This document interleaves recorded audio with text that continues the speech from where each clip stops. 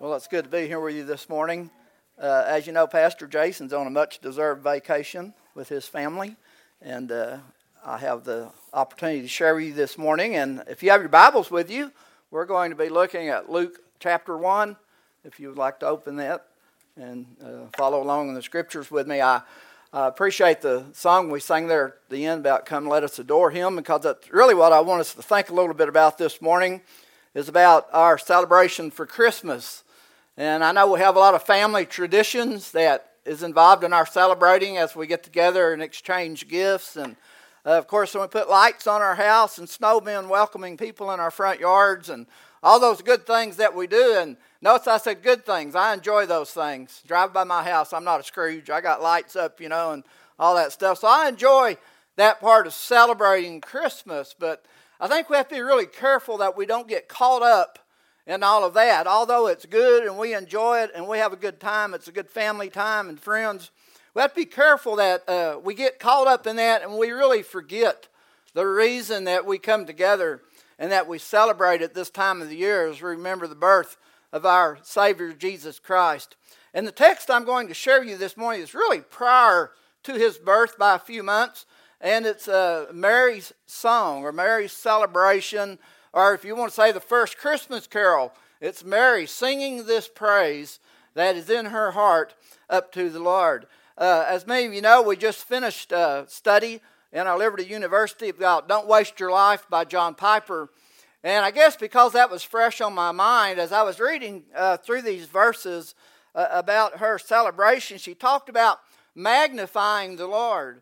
And that just really kind of caught my thoughts again about that's what you and I should be concerned with when we celebrate Christmas. We should want to magnify the Lord. Now, in his book, just to let you know why it was on my mind, he said really there's two ways that we can magnify the Lord. And he used the illustration of a microscope and a telescope. And you may have read this, but I think it's an interesting way to explain this. He said a microscope, we use it to magnify things which are little to make them big. That's kind of the way we do ourselves sometimes. We magnify something little to make it look big, okay? That's not the way we're supposed to magnify the Lord. We magnify the Lord like a telescope. A telescope is something you look through and you see something, you try to see something and how majestic it is and how awesome it is. Some of you have looked through telescopes and seen the stars and the galaxies and all the things that God has created. And man, it just kind of fills your heart when you see that stuff and you think about the Creator. And that's the way we should magnify God. We should magnify God in such a way that we are trying to reveal Him as He actually is. Okay? Not making something look smaller, but something really as great as He is. And you and I know really in our words and in our actions, we can never magnify Him to the full greatness of Himself, but still we are challenged as God's people to magnify Jesus Christ, to magnify the Lord. And that's my challenge to me today as I read these scriptures, and I pray it'll be a challenge to you, encouragement to you, maybe even a little conviction if God so chooses. But let's look at this scripture together and see how God will speak to our hearts this morning. It's Mary's song of praise. Verse 46. And Mary said, and by the way, she's with Elizabeth, okay, the mother of John the Baptist. And Elizabeth is 6 months along at this time when Mary comes. And it says, and Mary said, my soul magnifies the Lord. My spirit rejoices in God my Savior. For He has looked at the humble estate of His servant. For behold, from now on, all generations will call me blessed. For He who is mighty has done great things for me. Holy is His name. And His mercy is for those who fear Him from generation to generation. He has shown strength with His arm. He has scattered the proud in the thoughts of their hearts. He has brought down the mighty from their thrones. He's exalted those of humble estate. He has filled the hungry with good things, and the rich He has sent away empty. He has helped His servant Israel in remembrance of His mercy, as He spoke to our fathers, to Abraham, and to his offspring forever. And Mary remained with her, Elizabeth, about 3 months and returned to her home. So let's see if we can learn about celebrating, magnifying our Lord from Mary's song. Let's bow together first, shall we? Dear God, I thank you for the opportunity to gather this morning, for the blessedness of just being able to come together and just freely lifting up these songs of thanksgiving and of praise to you who are so worthy of our praise and our adoration. Lord, I pray this morning as we consider this song of Mary that, God, you will really touch our hearts with it. That, Father, you will challenge us in how we worship you and how we celebrate who you are and what you've accomplished. I pray, Lord, that you will do a work that only you can today, and that's within our hearts. God, that you would just really pierce our hearts with truth. And our hearts are pierced, Father, that what would flow out of them would be worship and praise and adoration to you. Lord, I pray that as we look into the scripture, as James said, it will be like we're holding a mirror up to our face. And God, that you would help us to see ourselves as we truly are. And where there needs to be changes made, Father, we would humble ourselves before you, that you might forgive us and cleanse us and encourage us in your grace. So God, open our ears, open our hearts today. We pray this for your honor and for your glory. And it's in the name of Jesus Christ I pray. Amen. So I want to look at Mary for a little bit this morning and consider her worship and consider her celebration of the Lord Jesus Christ. And there's something I noticed just there in the first couple of verses. And when Mary worshiped, it involved her total being. Okay? I mean, it involved everything about her. Now, I don't know how many of you have Barclay commentaries, but he disagrees with me on this first statement, okay? He said we should not separate spirit and soul. I do. Okay, and I do because these are two separate Greek words that God chose to use when he made this expression of Mary's praise.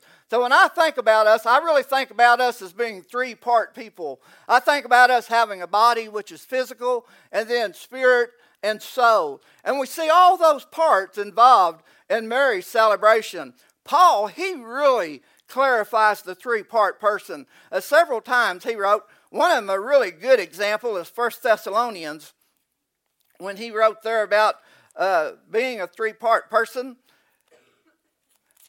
He said in 1 Thessalonians chapter 5, verse 23, "May the God of peace himself sanctify you completely, and may your whole spirit and soul and body be kept blameless at the coming of our Lord Jesus Christ."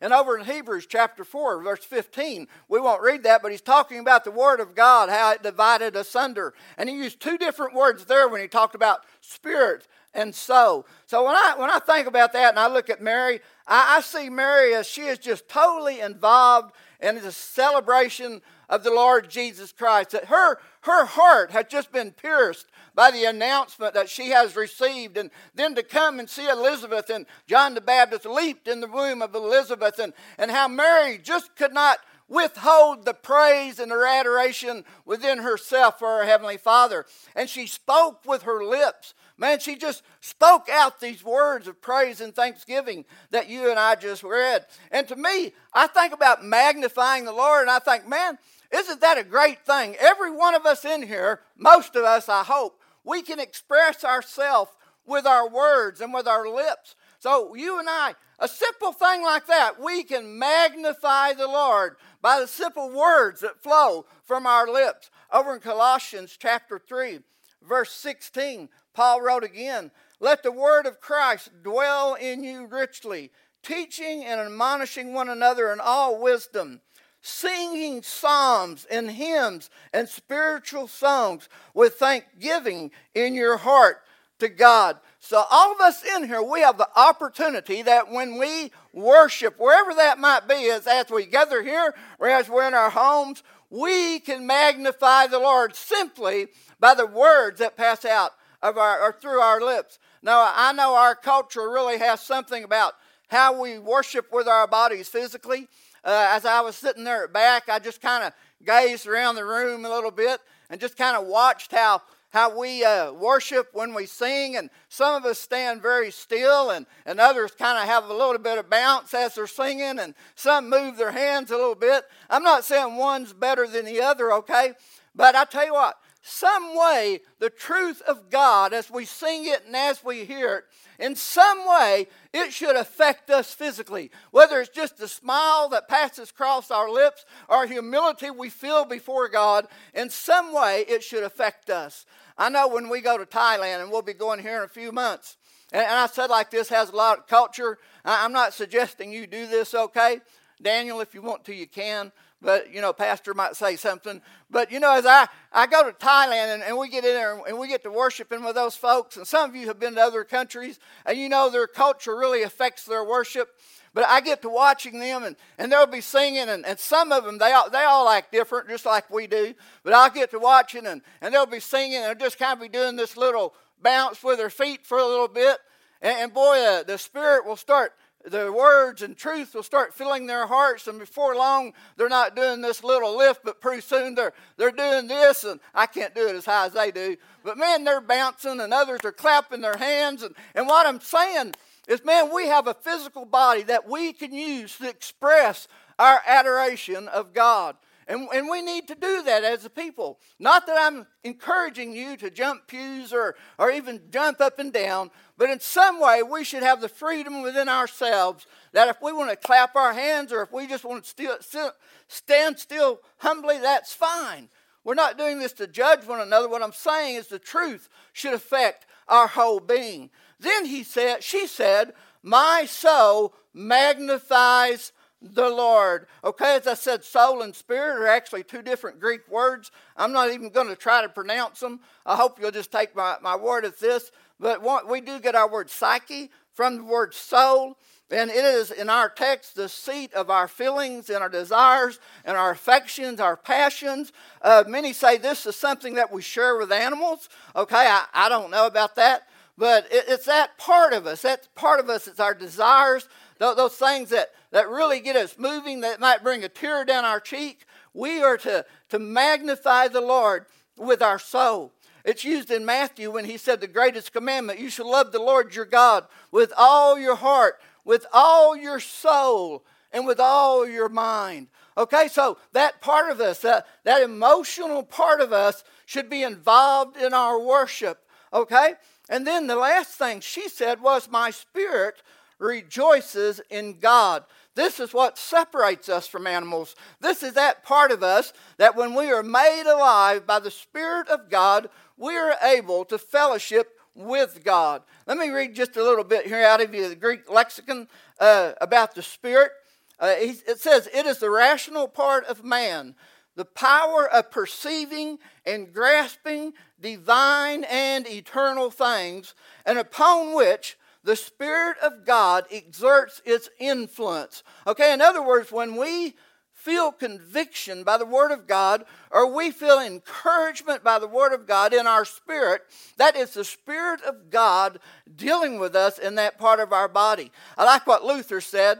Luther said the Spirit is the highest and noblest part of man, which qualifies him to lay hold of the incomprehensible, the invisible, and eternal things. In short, it is the house where the faith and God's Word are at home. Okay? So that is that part of us that, man, the Spirit of God really takes root in us, and fruit comes through our life because we have been made spiritually alive first by the Spirit of God, and then as the children of God, the Spirit of God is at work within us with our spirit, bearing witness with our spirit, working in us and bearing fruit, and celebration and worship is flowing through us. Jesus said the same thing to the woman at the well. He said, God is spirit, and those who worship Him must worship Him in spirit and truth. All right? So that tells me a couple things. One thing that tells me, you have to be a child of God to really celebrate Jesus and worship Jesus, okay? You may have the physical part down, and you may even have the emotional, the weepy eyes and the laughing sometimes and that stuff down, but if your spirit is not alive, you cannot really celebrate what God has done through Jesus Christ. And that's why it's so important that we understand all three parts of us should be involved in this worship. Just think, like I said, if it's only our body and soul, if it's just emotions in our body, anybody can do that. right? We can do that. I just jumped up and down up here and called it worship. To me, I was just trying not to fall off stage, okay? I mean, you get what I'm saying? So we can just be emotions and we can just be physical. It can be nothing but show.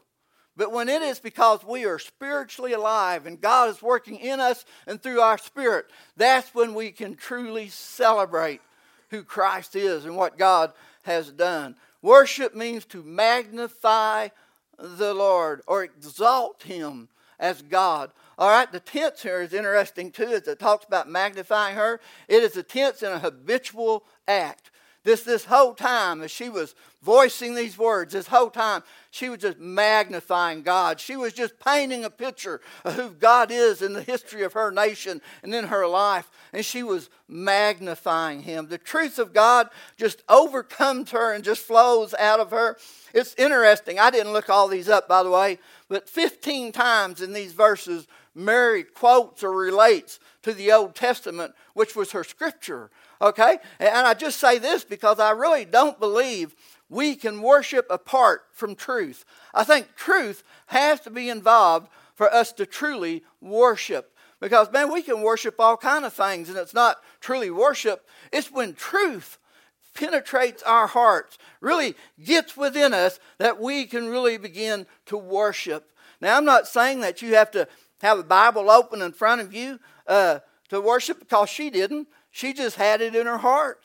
And man, as the Spirit of God moved on her, she just could not help praising God for who He is. You know, I've been out in the mountains, and I've been blessed to live in some states that have beautiful mountain ranges and beautiful rocky, and some beautiful places that I've been able to go up in the mountains and look down on the lakes and see all that. And I tell you what, worship worked up within me. Now why was that? I just said about truth. Because when I looked at creation, what it did, it reminded me of the Creator. Okay? I didn't worship creation, but I worship the Creator of that. So what I'm saying to you folks is we need to really have the Word of God planted within our hearts and within our minds. We need to be attentive when we're singing songs. When Bobby and Nathan was leading us in songs, we need to be attentive and listen to the words of those songs. And when we look into the Scriptures, we need to be attentive to the Scriptures and just asking God to speak to our hearts. Why? Because we want to magnify the Lord. And not only when we gather here, we want to magnify the Lord when we're in our homes and at the workplace, wherever we find ourselves. We want the words that we speak and the actions we do flow out of us because God's truth has been taken root within our hearts. See, we just cannot separate the two. Another interesting thing before I move on, I like what the psalmist said. He said, I will praise the name of God with a song. I will magnify Him with thanksgiving. I just say that to see, folks. Man, you don't have to be some super guy, some great evangelist to magnify the Lord. You just got to be a person whose heart is full of thanksgiving, whose heart is full of the Word of God. And man, it just don't stay within you. It flows out of you.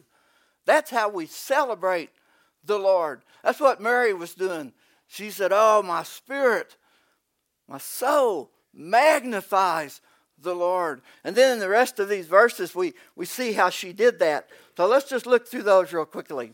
One of the things I noticed as I read those verses, and still in verse 48, was she really had a proper view of herself.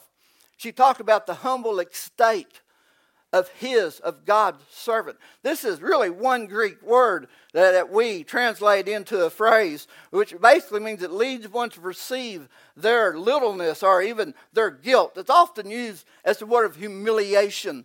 James chapter 1, verse 10, he used it to talk about those who were rich. Let me read that to you real quick here. James chapter 1, verse 10. And the rich in his humiliation. Same word right there, okay? In his humiliation, because like a flower of the grass, he will pass away. It's talking about rich people need to understand their state in life. That, you know what? They have a span of life as well. And she is saying here, I understand who I am before God.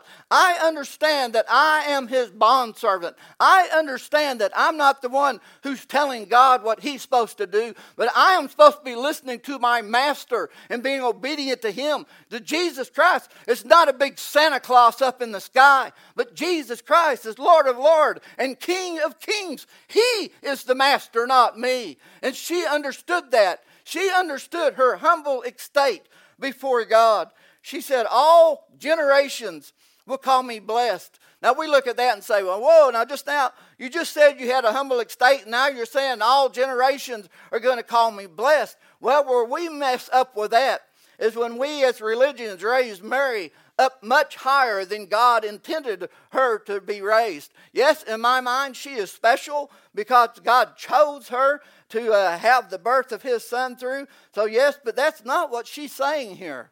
Blessed, and you heard Pastor say this a while back, is a very hard word to translate into English for one reason. It's used in so many different ways. Over in the Beatitudes, it's used as an adjective noun, okay? But when Mary uses it here, it is a verb. So the short version here, she is basically saying, because she is indwelt by God, this would be recognized and declared by generations to come. Okay? So we're not gathered today, and we won't meet tomorrow night and worship Mary. We won't say, oh, what a wonderful lady she is, although she was a pure lady in the eyes of God. We won't gather to do that. We'll gather because God was within her. She gave birth to the Son of God. Okay? That's what we will worship. That God did a work in her and through her. And yes, she is blessed.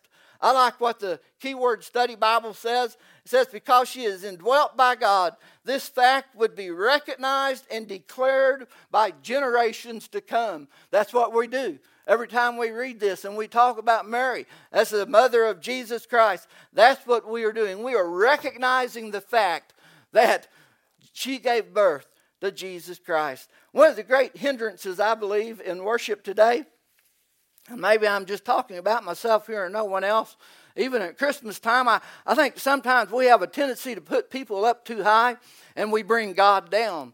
And when we bring God down too low and we take ourselves up too high, there's not a whole lot of difference between us and God. So why in the world would we think He's highly exalted when we have a highly exalted view of ourselves and a low view of God? That would never bring us to true worship. I saw this illustrated the first time, and those of you that were here back in those days when Grant Atkinson used to be an evangelist, he's no longer doing that. But I remember when he illustrated this and he told us, he said, God, and he used two hands, he said, God is so high that we can never reach and illustrate how high and mighty He is, but we're going to do it this way, okay? And man is so low and so depraved outside of the grace of God that we can never hold this hand low enough. But what we have done as a people, we have raised man up, and we keep raising man up, and we keep lowering God down, and we lower God down. We make Him our Santa Claus, and we make Him our servant, and we don't see Him for who He truly is. And before long, there's about that much difference between man and God. And folks, we really are not moved to worship when there's that little difference between us and God. I tell you what, when we exalt ourselves, we will not bow before God, and we will not worship God. So we have to be very careful, I think, in this Christmas season. And man, I love it. I love getting the gifts. And I know sometimes we get a gift and we open that thing up and we say, what in the world am I going to do with this? No, not really. I'm sure you never get one of those. But I tell you what, the gifts that God gives us, we never say that. Man, when we open up that gift for the first time and see Jesus Christ for who He truly is, we can't do anything but say, thank you, God, for this gift of grace and mercy that You poured out on my life. See, folks, we exalt Him because of who He is. But man, if we raise ourselves up way up here, we probably won't. In fact, if you're not a believer and you've done that in your life, you're looking at that, and it don't take too much to save you, does it?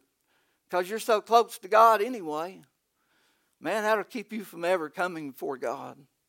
And God needs to break your heart. It needs to show you who you really are outside of the grace of God, that you are a broken sinner and you are depraved and you can do nothing in your flesh that is pleasing to God, and you can do nothing to make yourself right with God. And you may be a better man than me in a lot of ways, but I tell you what, that don't make a bit of difference in the eyes of God. It's only when you understand that you are depraved, far, far below what God desires. You have fallen short of the glory of God. It's only when you understand that, you understand how high and lifted up God is, how He gave His Son to take the flesh of man and come for the express purpose of dying on the cross to save those who would repent and believe in Him. Only then will you understand how high and lifted up God is. And that would be my prayer for you if you've never come to saving faith in Jesus, that the Spirit of God would convince you of that this morning, that He would bring to mind the testimonies you've heard and the preaching you've heard and the songs you've heard. He would use those truths to bring conviction in your heart today. In fact, I would even say to us who are believers today, I would ask you about your worship. If you're really honest with yourself today and you're looking in this book like a mirror, and you're looking in this and you ask yourself about how you truly worship God. And I'm not, like I said, I'm not saying you need to bounce or jump or anything like Tony did. I'm not saying any of that, because we all worship different. But I tell you what, I ask you to look into the Word of God and ask yourself about your worship. What is really going on in you when you worship, when you sing? Or when you just stand and listen to others sing? What's going on? Is it truly a time when you are coming before God and you are recognizing His greatness? You're magnifying Him like a telescope? Or is it just, when you going to get done? I've got other things to do. That's not worship. So the challenge to me today, and I pray the challenge to you, is even if you're a child of God, look in this scripture and say, thank you, God, for working in me in such a way that I truly worship you. And none of us do it all the time, let's be honest. We all have bad days and stuff. So what do we do when we have a bad day? We pray that God brings it to our heart. And we confess it before Him and say, Lord, I've had a bad day, man. Forgive me. And He is faithful and just to forgive us and cleanse us of all our unrighteousness. He is just. He is faithful to forgive us. Not we're just and faithful. He is. So we go before Him. Say, Lord, I blew it this morning. Man, we had some great songs. Lord, I know we did. But I was really more concerned what was going on beside me or around me or this afternoon than I was really coming and acknowledging You for who You were. So where do you find yourself so far? Well, let's move on. Let's see what moved Mary to this celebration. And like I said, she quoted or referred to 15 different instances in the history of her nation and in her own personal life. So in verses 47 through 55, and I'm going to jump around a little bit here, so you bear with me, but she says the same thing in a couple places. So first I would ask you, who is He? Who is God to you? When you come together to worship, who is He? Is He somebody worthy of worship? Is He? Is He worthy of your adoration? Not all things are. Is God? Is He worthy of your adoration? Well, let's look what she says. First thing she says in verse 47, He's my Savior. He is my deliverer. He is my rescuer. Okay? So she understood, for one, that she needed a personal Savior, and she understood this child within her, and God who sent this child is her Savior. Listen to Matthew chapter 1, verse 21, where He says, she will bear a son, and this is talking to Joseph, by the way. She will bear a son, and you shall call his name Jesus. That's Mary. And you shall call his name Jesus, for He will save His people from their sins. They didn't just pick Jesus out of the air. They picked Jesus because He is coming as a Savior. And Mary, she understood the fact that she needed a Savior. Over in 1 Timothy chapter 2, verse 5, Paul wrote it like this to this young pastor. He said, for there is one God, there is one mediator between God and men, the man, Christ Jesus, who gave Himself as a ransom for all, which is the testimony given at the proper time. A mediator. We all need a mediator. And only Jesus can be that mediator. Why? Because he's fully God and he's fully man. And none of us fit into that character, okay? We're not that person. Only Jesus Christ, one mediator between God and man, and we all need a mediator. So she said, he is my Savior. Then in verse 49, she said, he is mighty. He is mighty. Man, she is sitting there and she is counting her blessings, okay? She's thinking about what God has done for her, which is beyond her ability.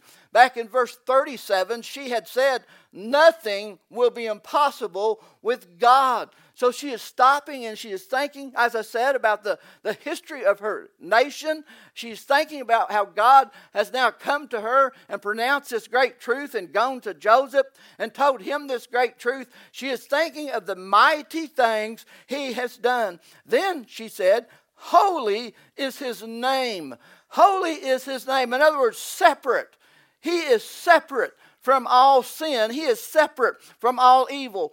All he does flows out of the perfection of his attributes.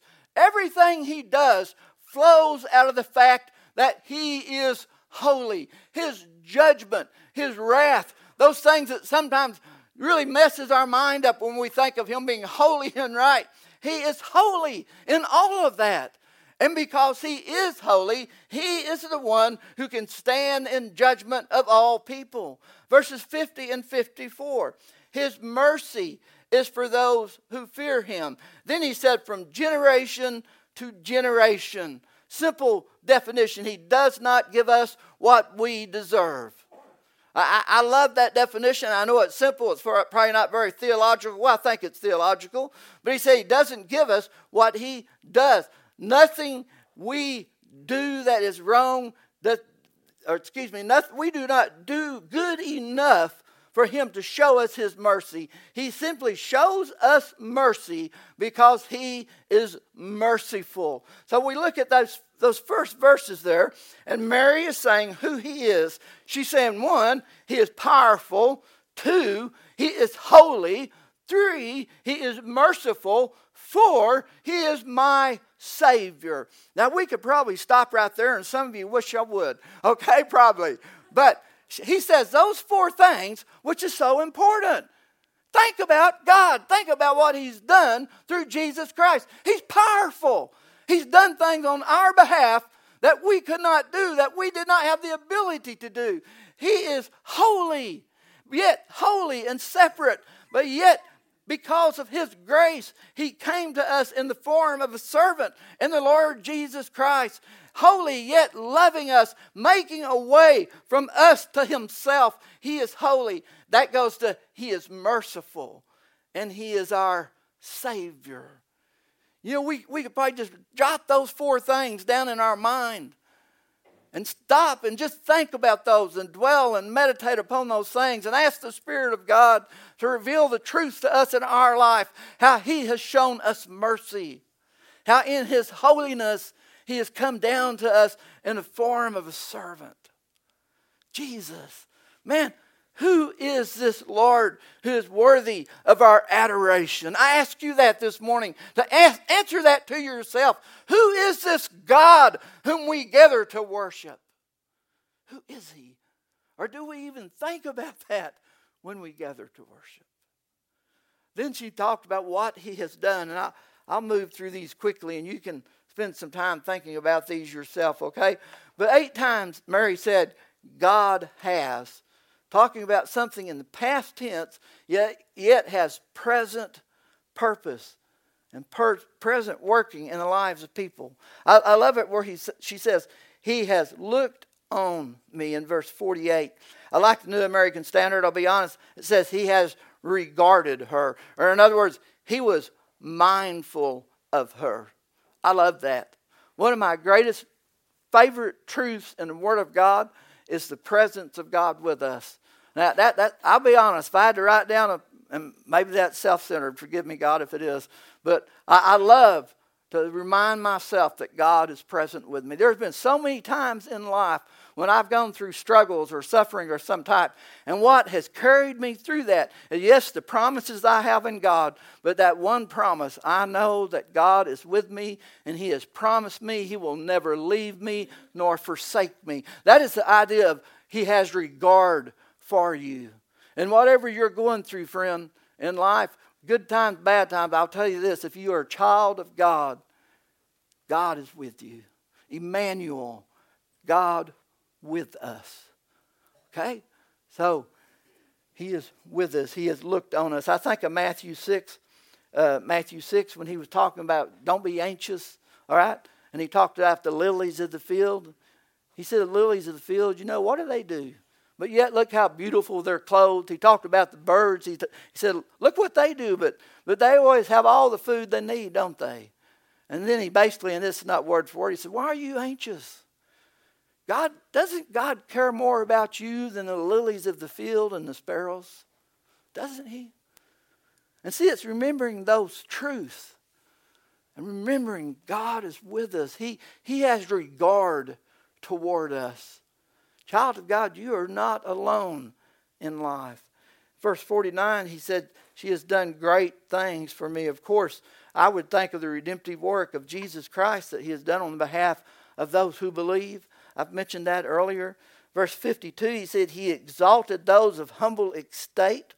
I know the ESV translates humble estate same way in two verses there, but actually it's two different phrases. One is talking about the state of a person. The other is talking about just who he is before in his character. And this is what he's talking about in verse 52. It's talking about someone who is humble, someone who has humbled himself before God. He says he exalts those. Peter says the exact same thing over in 1 Peter 5:5. James says it also in chapter 1, verse 9.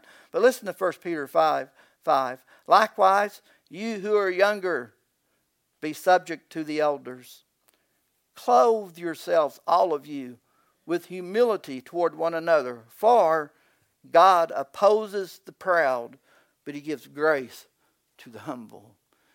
He has looked on her because of her humble. He has exalted her. He's filled the hungry with good things. I thought of Matthew 5, the Beatitudes. Blessed are those who hunger and thirst for righteousness, for they shall be satisfied. Think about that. How many times has God satisfied you? I mean, man, the Word, you have heard the Word or you've read the Word, and maybe when you started you were just empty. Maybe you were struggling with something, but the Spirit of God just opened up the Word of God to you. And man, He just satisfied you. That's what the Word of God does, and the Spirit of God working in us. And now verses 51 through 53. He talks about how God deals with those who oppose Him. And these verses are just the opposite of what the world looks upon things. The world has a way of looking down its nose on those who are humble and those who are servants and those who are fearful. Well, the world looks down on those. God doesn't. God sees and deals with people differently. We have a tendency to look up at the proud and the mighty and the rich. Not God. Those things don't impress God, okay? I'm not saying that a person who finds himself as being wealthy or anything is not in the kingdom of God. We know better than that. But we also know better than to think because they are wealthy, that's why they're in the kingdom of God. Right? One way. The Lord Jesus Christ, however we find ourselves in life. Let's look at these real quick. I'll just read through them. Verse 51, he says, shown strength, He has scattered the proud. All right? Those who are so proud of themselves. I think of the Tower of Babel, of course. Verse 52, He's brought down the mighty from their thrones. I thought of Psalms 2. I love Psalms 2. I call it the laughter in heaven. When everybody on earth, all the kings, they're making these plans, how they're going to overthrow the Lord and they're going to do their own thing. And in heaven, you know what's going on in heaven? Laughter. God's laughing. He's laughing at men and kingdoms as they make their plans against Him. There's laughter in heaven. All right, He says, the rich He has sent away empty. Now that's just the opposite of what we think or people think today, isn't it? We never think of the rich as being empty. But He says He sends the rich away empty. Of course, I thought of the rich man and Lazarus. Verse 16:25 says there, he says, Abraham said, child, Remember that in your lifetime, this is speaking to the rich man. Child, remember that in your lifetime, you received your good things. And Lazarus, in like manner, he received bad things. But now he is comforted here, and you are in anguish. You remember that story that Jesus told about Lazarus and the rich man? The rich man who had everything he wanted in life would not even give the crumbs of bread to this poor Lazarus. Had sores on his body. Lazarus' dad, he went to be in the bosom of Abraham. And the rich man, same thing, but the rich man had fire. He couldn't stand it. And this is what Jesus said to him. You had good things in life. Well, this is your reward. Lazarus, he didn't. Now he finds comfort. So God, he doesn't look at rich and proud the way we look at rich and proud.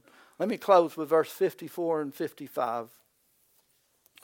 And these are really important verses, I think. And basically what this says to me, we can count on God. He keeps his word. Okay? Listen to what he says in verse 54 and 55. He has helped his servant Israel in remembrance of his mercy, as he spoke to our fathers, to Abraham and to his offspring forever. We can count on God. Zechariah, when he gave that great praise in the end of this chapter, he mentioned the same thing about how God has kept his word to the nation. He kept his word in the fact that Jesus is the promised one. Clear back in Genesis chapter 3, verse 15, after the fall of man was the first promise of the coming of Jesus, when he said that, that he would raise one up from the woman who would stomp the head of the snake first. But you know what? Think about this. It goes way back before that. We've been reading Revelation in one of our small groups at McDonald's, and it has amazed me at the times we have run across the phrase, their name who was written in the Lamb's book of life before the foundation of the world. And then in Ephesians, I think it's chapter 1, verse 4, Paul says the same thing. Before the foundation of the world. What I'm saying to you, Jesus was not a last minute thought. God was not sitting in heaven when Adam and Eve fell and he threw his head on his head and said, oh my gosh, I didn't see that coming. God didn't do that. Before the foundation of the world, our names were written in the Lamb's book of life. And then we see that coming up to Genesis 3:15, and then we see the working through Abraham, the promises given to Abraham and to the patriarchs. And then we see the prophets speaking, and then we come to the announcement to Mary and to Joseph. And tomorrow night we'll talk about the fulfillment of that. See, Jesus is the promise. God keeps his word. And when God says something in his word to his people, we can take it to the bank. God will keep his word. People may have really good intentions, but you know what I've learned in life? For whatever reason, sometimes people don't keep their word. Okay? Sometimes not even meaning not to. They just don't. Maybe they're like me. They got a memory like me. I don't know. See, I'm making excuses, aren't I? But anyway, you know what I'm saying? People just don't always keep their word.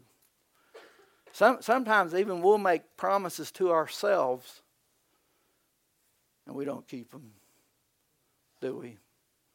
And Satan, he'll sure promise us all kind of things. He'll promise us all kind of pleasures, all kind of good things in this life. You know what? You can't keep it. The only word Satan can really keep is the promise that if you die in believing that you'll spend eternity with him in hell. That's about it. But God keeps his promises. When he said he was going to send a Savior, he sent a Savior. When he said that if you would repent of your sins and turn to him, call out to him in Romans, he said that you will be saved. That's exactly what he meant. That if you repent and trust in Jesus, you will be saved. Not because you deserve it, not because of anything you can work up to do it, not because of your great ability, simply because you realize you are such a sinner in need of a Savior, and Jesus is the only Savior. And you come to him in humble repentance and faith. His promise to you is he will save you. And we could go on and on. That verse I read in 1 Thessalonians, he's promised us that he will keep us, that he will present us blameless before the Father. Has that ever took root in your heart? That it's not you're really trying as hard as you can try it here, but it's about what Jesus is doing in you and through you for his good will and his good purpose. That someday Jesus is going to present you, child of God, blameless before the Father. He keeps his children. We could go on about the promises of God. I hope you will. I hope you think about them this afternoon with your family and as you celebrate Christmas whenever you do that. I hope you will move beyond the gifts, and I love the gifts, but I hope you'll think about the real gift, Jesus Christ. And you look at all the tinsel and all the lights, which I love as well. I hope you'll look at those things and you will think about the goodness and the power and the holiness of God. But yet in his holiness, we who were so sinful and so undeserving, he stepped down. We call it Christmas. He stepped down. We call it the incarnation. He stepped down. We call it God with us. We call it our Savior. I hope that's how you celebrate Christmas, because of the great gift that God has given you. Let's bow together, shall we?